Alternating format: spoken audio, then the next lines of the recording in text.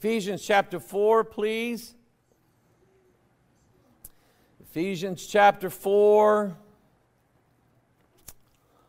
Tell you what I'm going to do. We're going to read down through verse, let's see here. Through verse 10. Yeah, I'm going to read down through verse 10. And then I'm going to ask you some questions. And hopefully during the course of tonight, you will be able to answer these questions if you're not already able to answer the questions. All right? And they're sort of like Bible trivia questions. What did happen here, or what is this? So on and so on. All right? Ephesians chapter 4, verse 1. I, therefore, the prisoner of the Lord. We mentioned that last Sunday night. Paul always talks about him being the prisoner of Jesus Christ. The prisoner of Jesus Christ. Beseech you that you walk worthy of the vocation wherewith ye are called, with all lowliness and meekness, with long suffering, forbearing one another in love, endeavoring to keep the unity of the Spirit in the bond of peace. Now that's a bond that nobody complains about. Being blessed and bonded in with people of peace, people who have a spirit of peace and have the gift of peace in them. There are some people that are peacemakers. They are peacemakers. I like to be, when I find out that some people aren't getting along, especially people in my own family or whatever, I like to be a peacemaker. I want everybody to get along. Now, when it comes to substantive issues, calling God a liar, when it comes to certain Bible topics that the Bible, I think, is very clear on, when somebody will call or whatever and they want to argue with me. They want me to debate that. I've even had somebody, believe it or not, and in all the years I've been doing this, I believe it. It struck me at first, but anyway, I started dealing with this issue of the so-called dispensations, where there was a different gospel at different times, and Peter's gospel is different than Paul's gospel, and all this stuff. And I found some people in our online group, the official Bethel Church group, that had put themselves in that group to monitor, I guess, me and to monitor the group. And then if they saw signs that we weren't dispensationalists, they were going to correct everybody. And they had started introducing that stuff. And I put them out. I knew exactly what they were doing. I knew the danger of it. And I put them out. But I had one guy that I was dealing with it on Pastor Mike Online. He sent me an email to prove how wrong I was. And it made no sense whatsoever.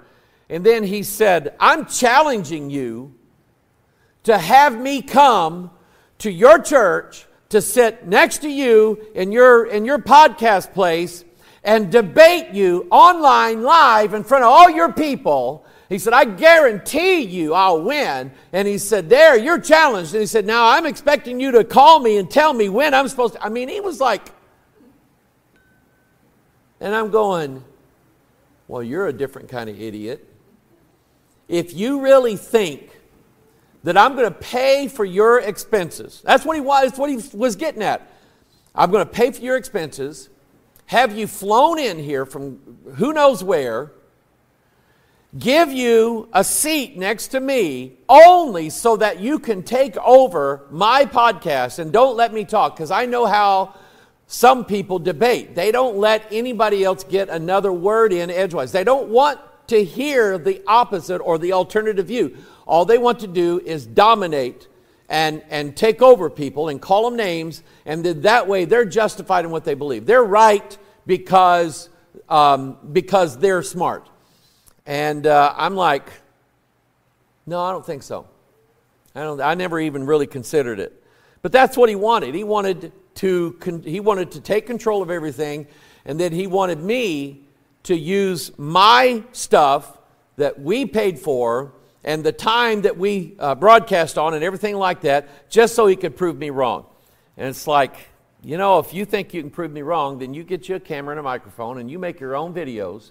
And then if people follow you, people follow you. If people follow me, they follow me. And boy, I tell you what, some people. Anyway, where was I going with that? I don't remember what I was saying. Where did I stop reading? That's the thing right there. The bond of peace. There we go.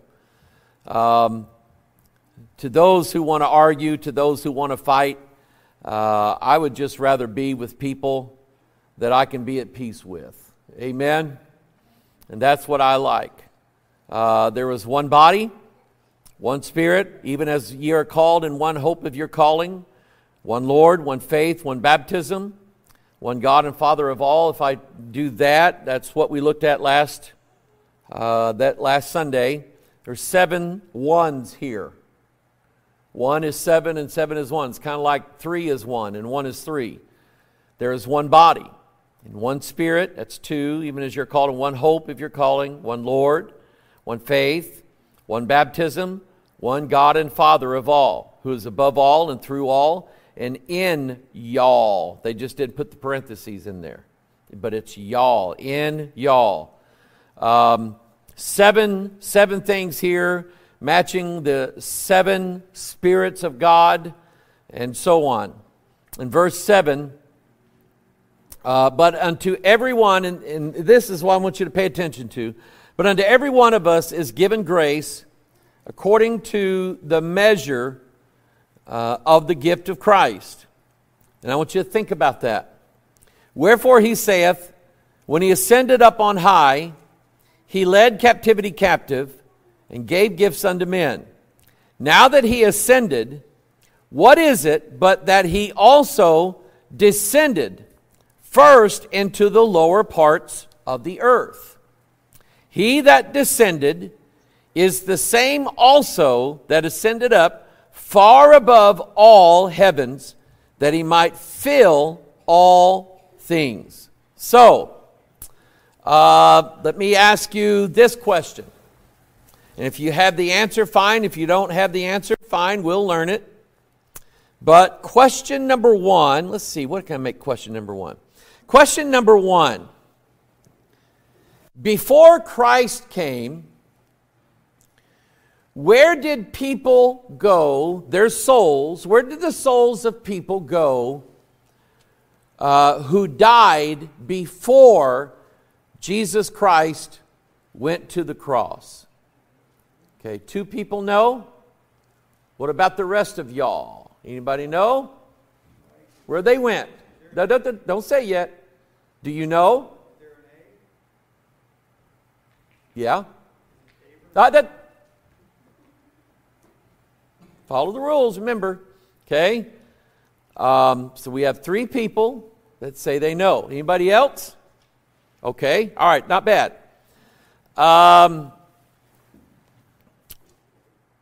Is that where all of them went?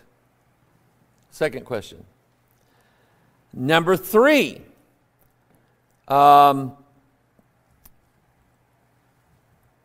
Where did Jesus spend the 3 days after he died on the cross? Where did his body go, and where did his soul go? And did they go to the same place? Okay, that's another question. Number 4, I guess. What gifts did he give to men? That's what it says here. Okay. Number 5. Who is it mentioning when it says he led captivity captive? Okay? What is it? Who is it referring to in that statement? That is in verse 8. All right? Now, let's start with, let's see here. What is that going to end up being? That's going to end up being, let's see, the question number 4, I think. Verse 7, but unto every one of us is given grace according to the measure of the gift of Christ. And let me read verse 8. Wherefore he saith, when he ascended up on high, he led captivity captive and gave gifts unto men. What are the gifts that Christ gave to men? Who can answer that? Huh? The gifts of the Spirit. Okay, I'm asking, what are those gifts specifically? You have to be specific. Yes. Okay. Anything else? JR? Grace. Okay, yeah. He's given grace. That's pretty good. Anything else? Huh? That's one of the gifts. That's kind of what I'm looking for. All right, we'll get to that in a little bit. Let's see here. Let me see where I'm going with this. Okay. And let's see here. Okay. Maybe this would be another question that I could ask you. But look at verse 7 again. But unto every one of us is given grace according to the measure of the gift of Christ. Now, I've said this before, so it shouldn't be a difficult question to answer. Does God forgive some people more than He forgives other people? Does God forgive some people more than He forgives other people? Now, I've seen head shake yes and head shake no.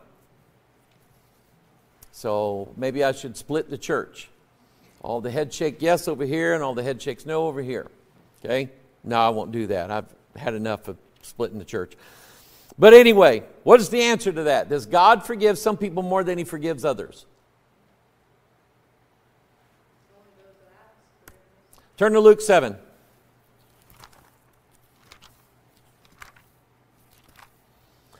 It's a relatively easy question if you think about it.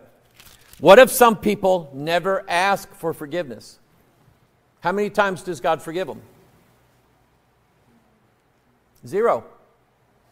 If you don't ask, I mean, what did Jesus say? Ask, and it shall be given. Seek, and ye shall find. Knock, and it shall be opened unto you. Okay? John, you don't count for any of these questions because you have the Pure Bible Search software in front of you. So, all right. Luke 7, verse 44. This is, if we get the context of this, look at verse 40. You know what? I should have put that in the notes here. Jesus answering, he said unto him, Simon, I have somewhat to say unto thee. And he saith, Master, say on. Verse 41, there was a certain creditor which had 2 debtors. The one owed 500 pence and the other 50.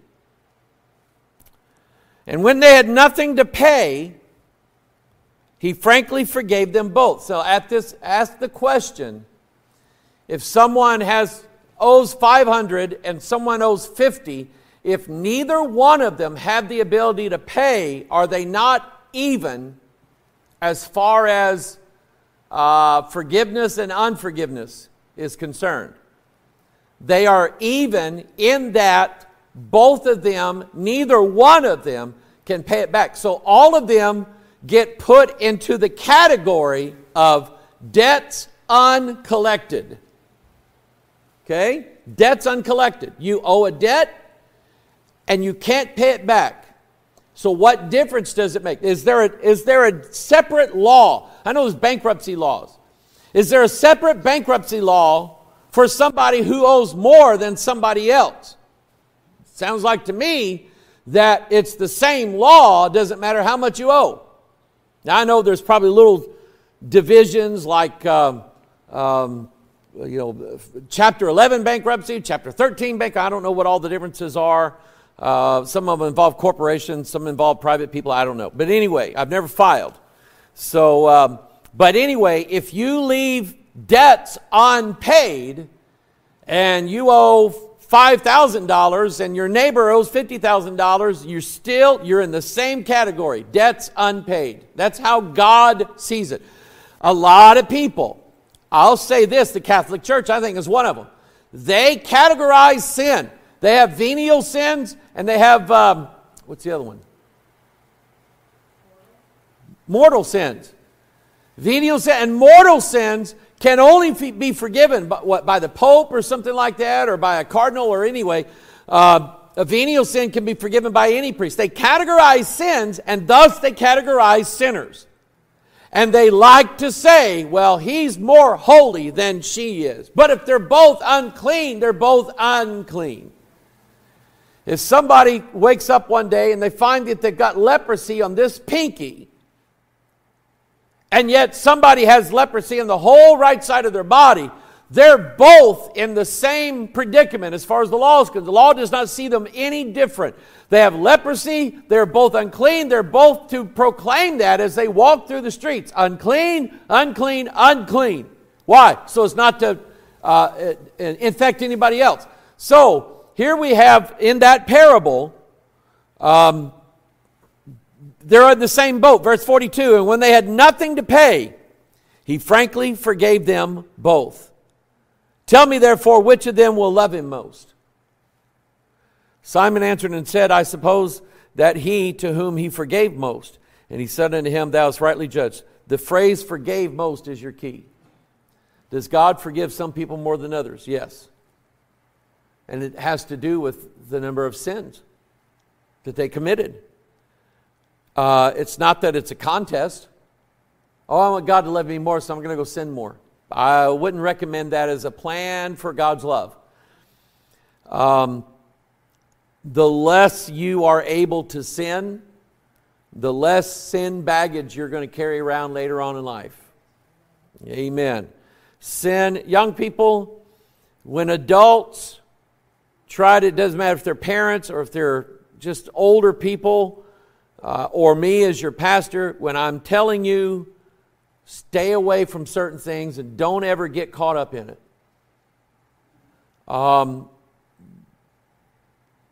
Trust me and trust us. There's a lot of things that when you get later on in life, you wish you'd never done. Okay? You wish you had never done. And you don't want a life filled with regrets that way. So now, if we pick it up in verse 43 and then 44, Simon answered and said, I suppose that he to whom he forgave most. And he said unto him, thou hast rightly judged. He turned to the woman and said unto Simon, seest thou this woman? I entered into thine house. Thou gavest me no water for my feet, but she hath washed my feet with tears and wiped them with the hairs of her head. Thou gavest me no kiss. But this woman, since the time I came in, hath not ceased to kiss my feet. My head with oil thou didst not anoint, but this woman hath anointed my feet with ointment. Wherefore I say unto thee, her sins, which are many, are forgiven. For she loved much. But to whom little is forgiven, the same loveth little. And he said unto her, thy sins are forgiven. So we go back to Ephesians 4:7. But unto every one of us is given grace according to the measure of the gift of Christ.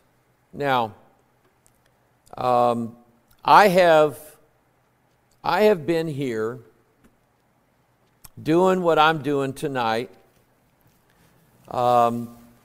since November of 1996. I mean, I was here a couple years before that as associate pastor, but as the role of pastor since late November, mid-November of 1996, December 1996, and ever since that time going forward. So 96, 2006, 10 years, 2016, 20 years, 2026 would be 30 years, minus 3 would be 27 years. And I have labored, I've worked, I've tried to build the congregation up, tried to get more people on Wednesday night, more people on Sunday night, all kinds of things. And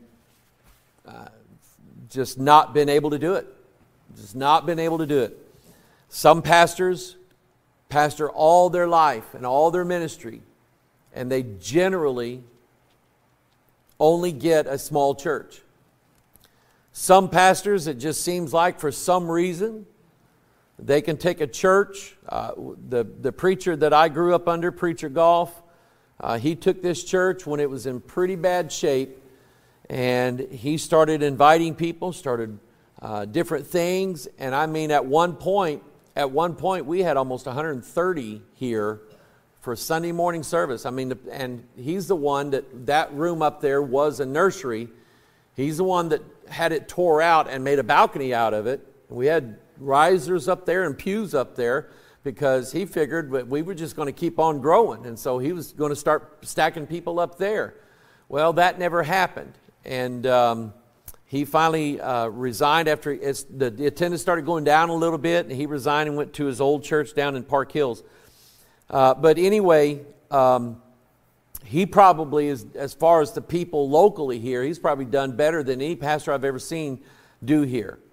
I just never been able to match it. I don't know why. But I do understand that now we are in a different situation. And we have the people, they're just not here locally. They're there, they're watching right now, and they're going to watch later on this week. And I know that. And so, in a way, God has given me a different measure of grace, and He's, as far as my ministry is concerned, and He's given me just a completely different type of ministry, and a type, I would say grace or whatever. Grace is grace. And it's totally unearned on my part. This is what God said, Mike, I'm going to do this for you. And so I've just come to the conclusion that in my lifetime or my service here, whenever that's going to end, I don't know when, I'm not looking forward to, but anyway, I may never just pack the pews and have to throw up, tear down the walls and put in a bunch more. That may never happen. But I know that God is still working and God is still using us, and we have people, they're all over the place, all right? And so while some church tonight on a Sunday night may have 200 or 300 people there, I've got 200 or 300 people, they're just not here, okay? But they're out there watching. And so keep in mind, people, and this will help you when it comes where we want to start judging other people. There's some people who just need more patience, forbearance, long-suffering, grace, mercy, forgiveness. There are just some people, and there will always be that way. Jesus said this, this doesn't have anything to do with kind of what I'm saying, but He made this statement, the poor you have with you always. Meaning that in spite of the efforts of churches all over the world, there are still people starving to death and dying, and they're going to die in poverty. Okay? And that's always going to be. It's always going to be that when God decides to bless the vine, or when God blesses whatever seed is sown, that some are going to bring forth 30, some 60, and some 100. That's just how it's going to be. Some churches are going to be small, some are going to be medium, some are going to be big.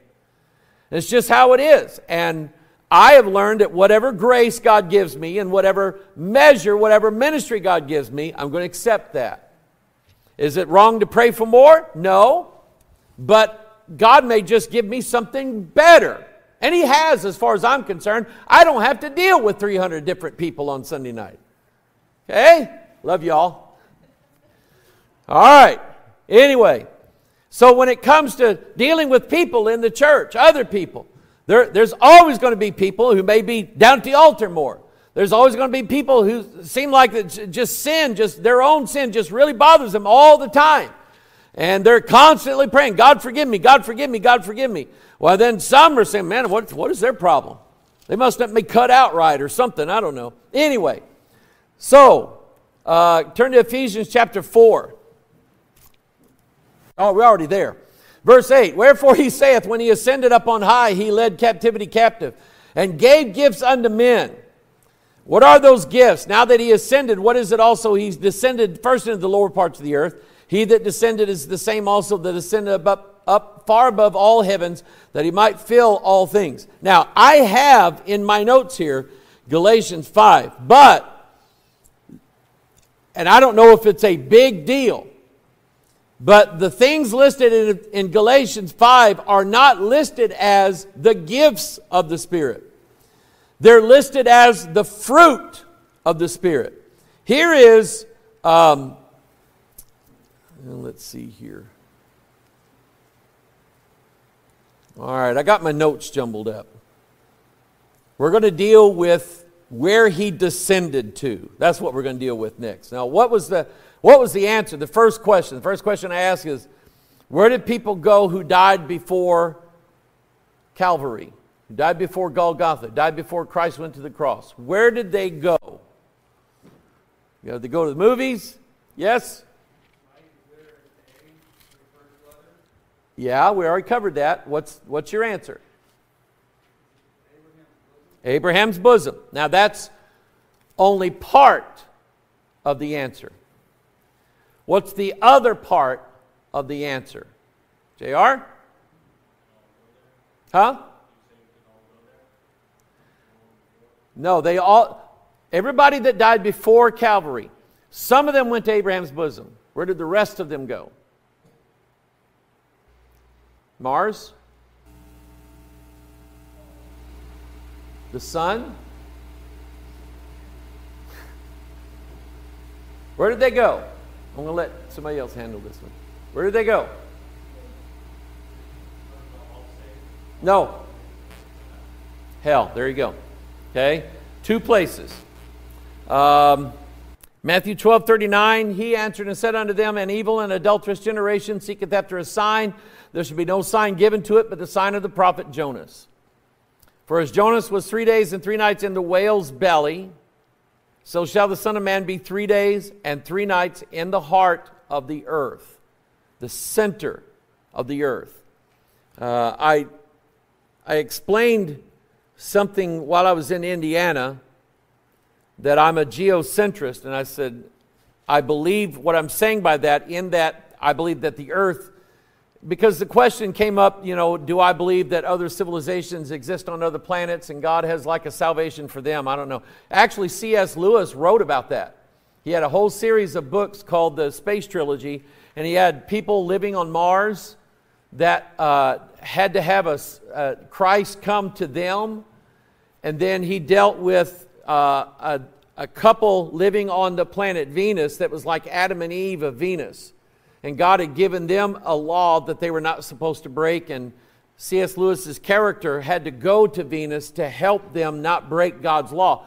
And so at Venus, the couple, Adam and Eve, that lived on Venus, they succeeded in not breaking God's commandments. So they had a sinless world that they lived in. And I'm going, yeah, but it's awfully hot there.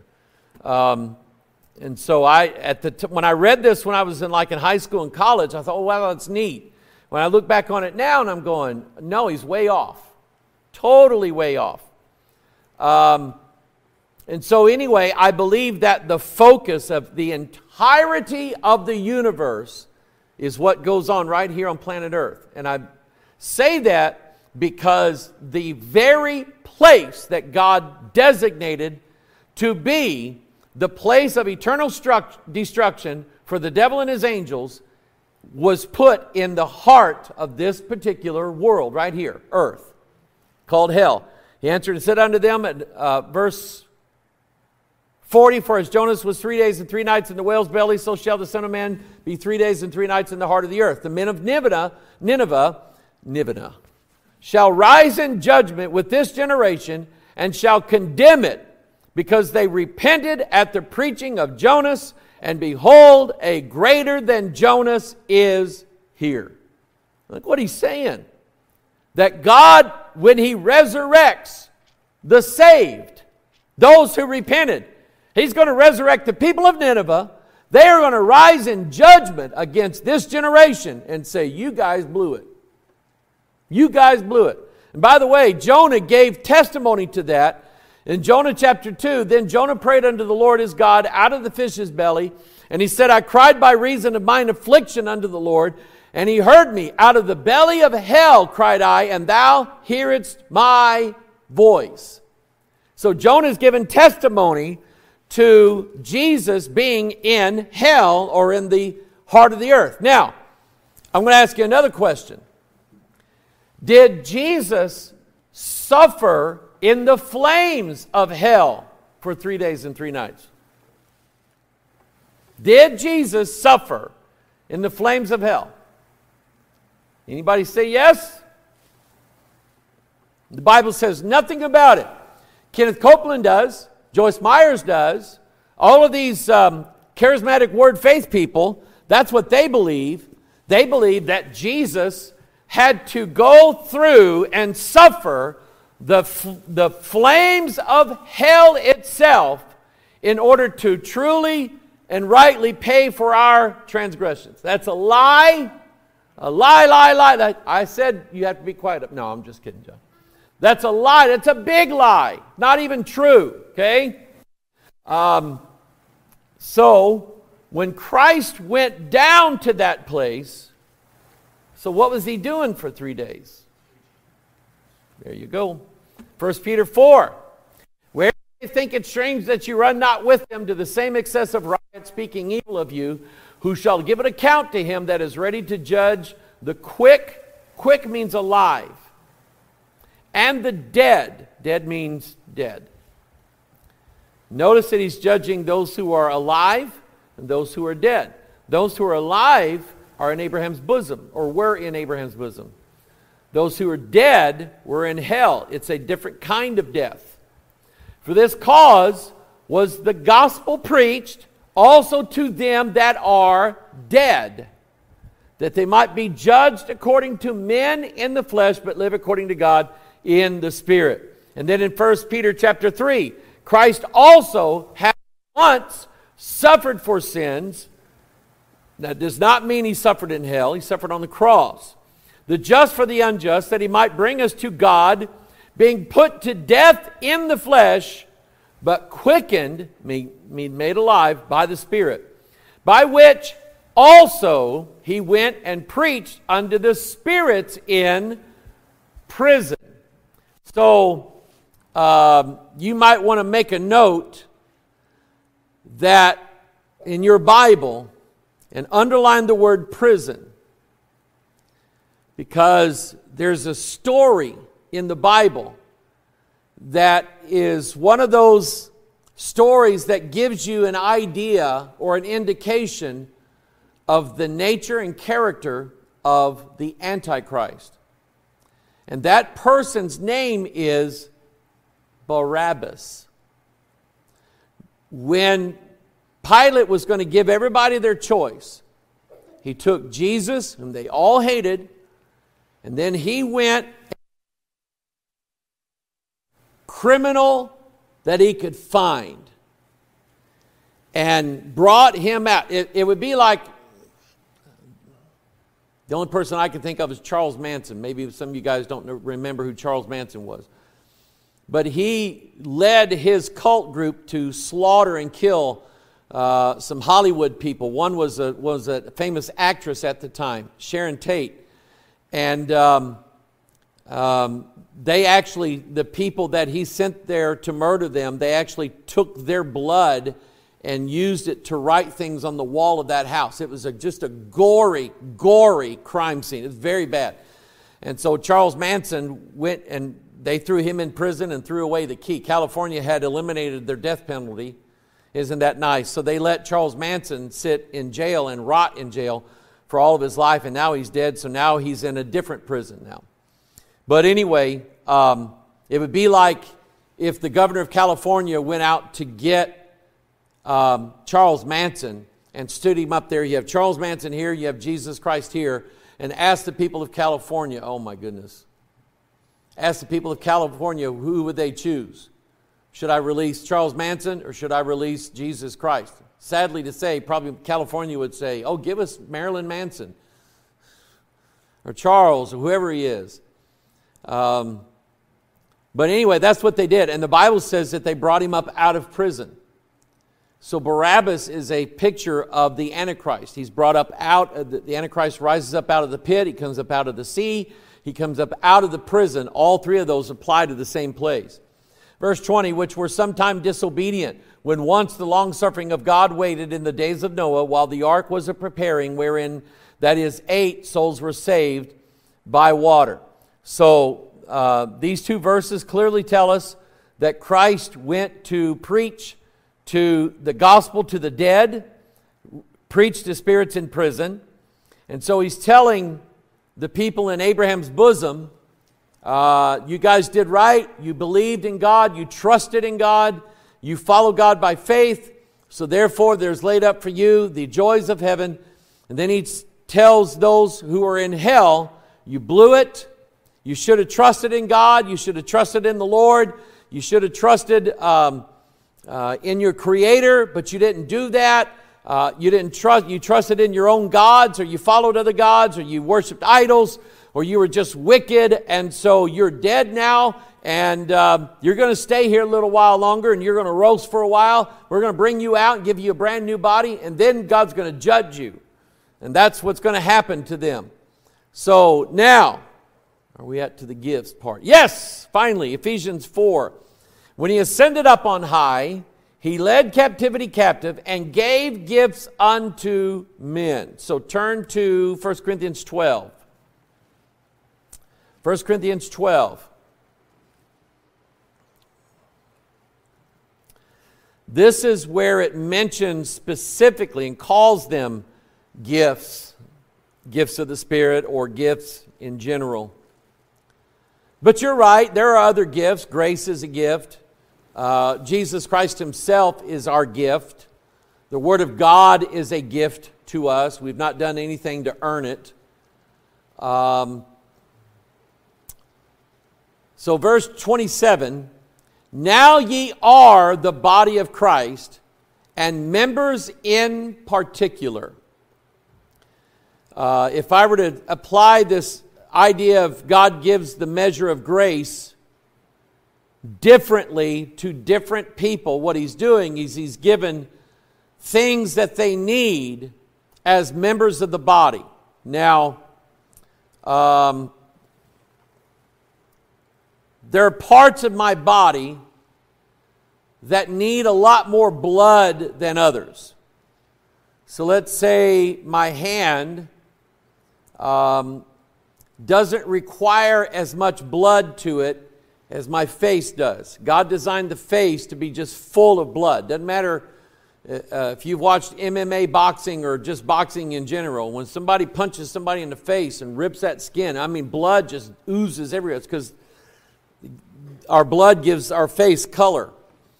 And so I would want the majority of the oxygen in my body going to my brain cells. And in a situation, some of you know this, in a situation where the body has received extreme trauma, what does the body automatically do? Starts shutting down parts of the body and reserving blood flow and oxygen for the vital organs in the brain. Does it automatically. Okay? You don't have to flip a switch on. You don't have to look up the manual to find the code for it or nothing. It's an automatic thing. I've noticed, I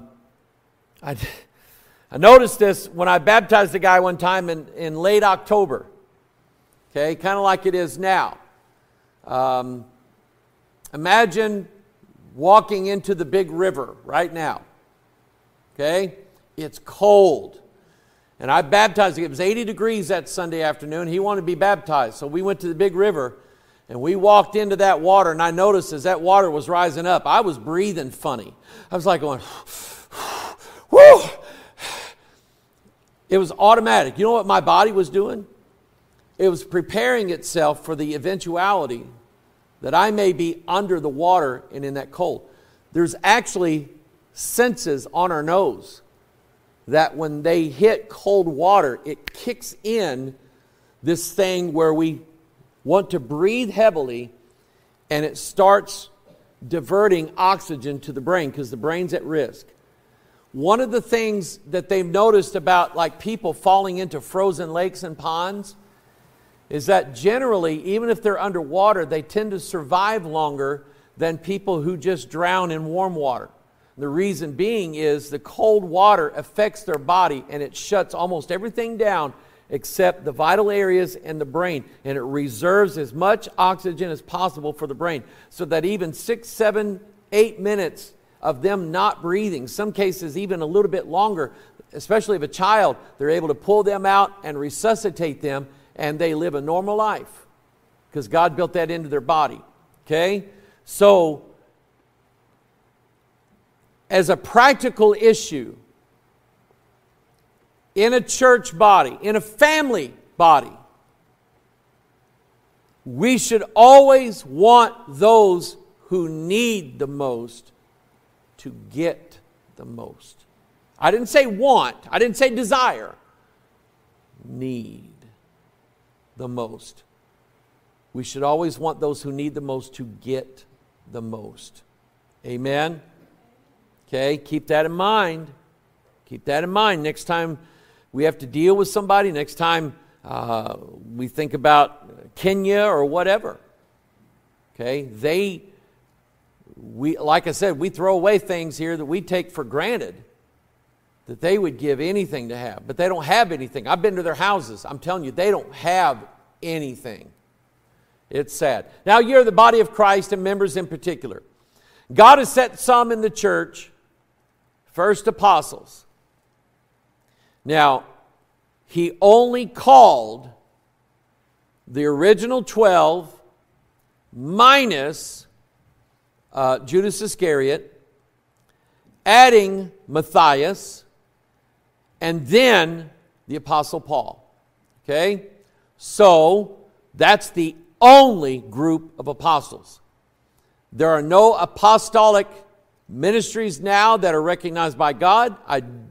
The Pope believes that he is the recipient of apostolic succession. He believes that he is receiving the chair of Peter, St. Peter, who was the Bishop of Rome. And so he believes that the apostleship office that was on Peter has descended now down to him.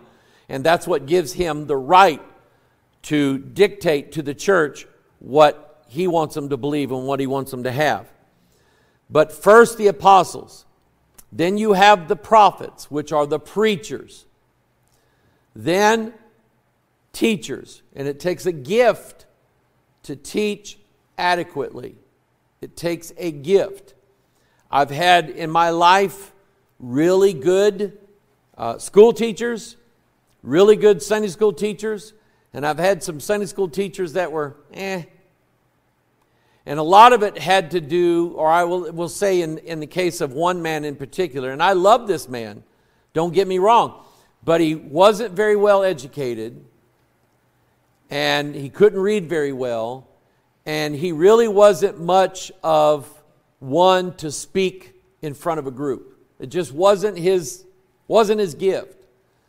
But he did it out of necessity. The church needed somebody back then. This is talking about when I was growing up. But anyway, he wasn't the best that I have in my memory. I've had others that were way better. But it's a gift that God gives to people, okay? Teachers. After that, miracles. Okay? And listen, God is a miracle God. Don't take that away from him. And don't let the charismatics take that away from us either. This is a legitimate gift that God gives to people. Gifts of healings. Gifts of helps. And I like this. There are people who will want to brag and boast about they have the gift of healing, they will completely overlook what I think is a much more needed gift, and that is a gift of helps. Part of what I do is a helps type ministry. I want to help people understand the Bible. I want to help people believe the Bible. And I want to give them as much of the things that God has given me to share with them, to help them when they read the Bible to, number one, find it interesting, to number two, to want to continue to read more and more and more. So helps in that way. I will tell you this, I lack in the gift of governments. I'm a lousy boss. I'm not a good administrator. I got the IRS in the state of Kentucky after me because they think we sold stuff at MUFON. And they sent me a form saying, this is your last notice. You better put down here how much you sold. So I wrote them an email back yesterday morning and I said, we're a church. We gave everything away. We didn't sell anything. So I got to fill out this stupid form now and put zeros on all the boxes because that's what we got. We got zero. Okay? But I'm just, they said it's the second notice. I didn't see the first one. Okay? A good administrator would have seen it. I didn't. So I'm not very good at governments. And there are diversities of tongues. There are people who can speak. Somebody asked Pastor Lordson how many languages he spoke. He said, 7. I'm like, English is fine. I would like to learn other languages. I don't know that I would be able to. So governments, diversities, and you'll notice that there are 1, 2, 3, 4, 5, 6, 7. I'm missing one here. Apostles, prophets, teachers, miracles, healings, helps, governments, tongues. That's 8. I thought there was 9. Are all apostles? No. Are all prophets? No. Are all teachers? No. Are all workers of miracles? No. Have all the gifts of healing? No. And here we go to our Pentecostal friends. Do all speak with tongues? The answer is no. Do all interpret? No. There are those who teach and those who learn. It takes both. But covet earnestly the best gifts. And I will tell you, tongues is not that one. But that's the gift that gets people recognized and noticed. Because if you're up there blabbering in this unknown stuff and nobody knows what you're saying, more than likely what you're doing is putting on a spiritual show for people. Look at me. I can do this. Therefore, God is in me a lot, and He's not in you a lot because you're not up here doing what I'm doing. And that's what it turns into. When I'm telling you, God was right when He said that we're not saved by works because men would boast. And when it comes to tongues, I've ever talked to about the issue of tongues, they boast on their tongues. They boast against us, and they say, well, you guys aren't even right with God. You don't speak in tongues. Do all speak with tongues? No. Do all interpret? No. Covet earnestly the best gifts, and yet I show you a more excellent way. In that next chapter, he's going to talk about charity. And then Romans 12, verse 3, and then we'll end with this. For I say through the grace given unto me to every man that is among you, not to think of himself more highly than he ought to think, but to think soberly according as God hath dealt to every man in the measure of faith.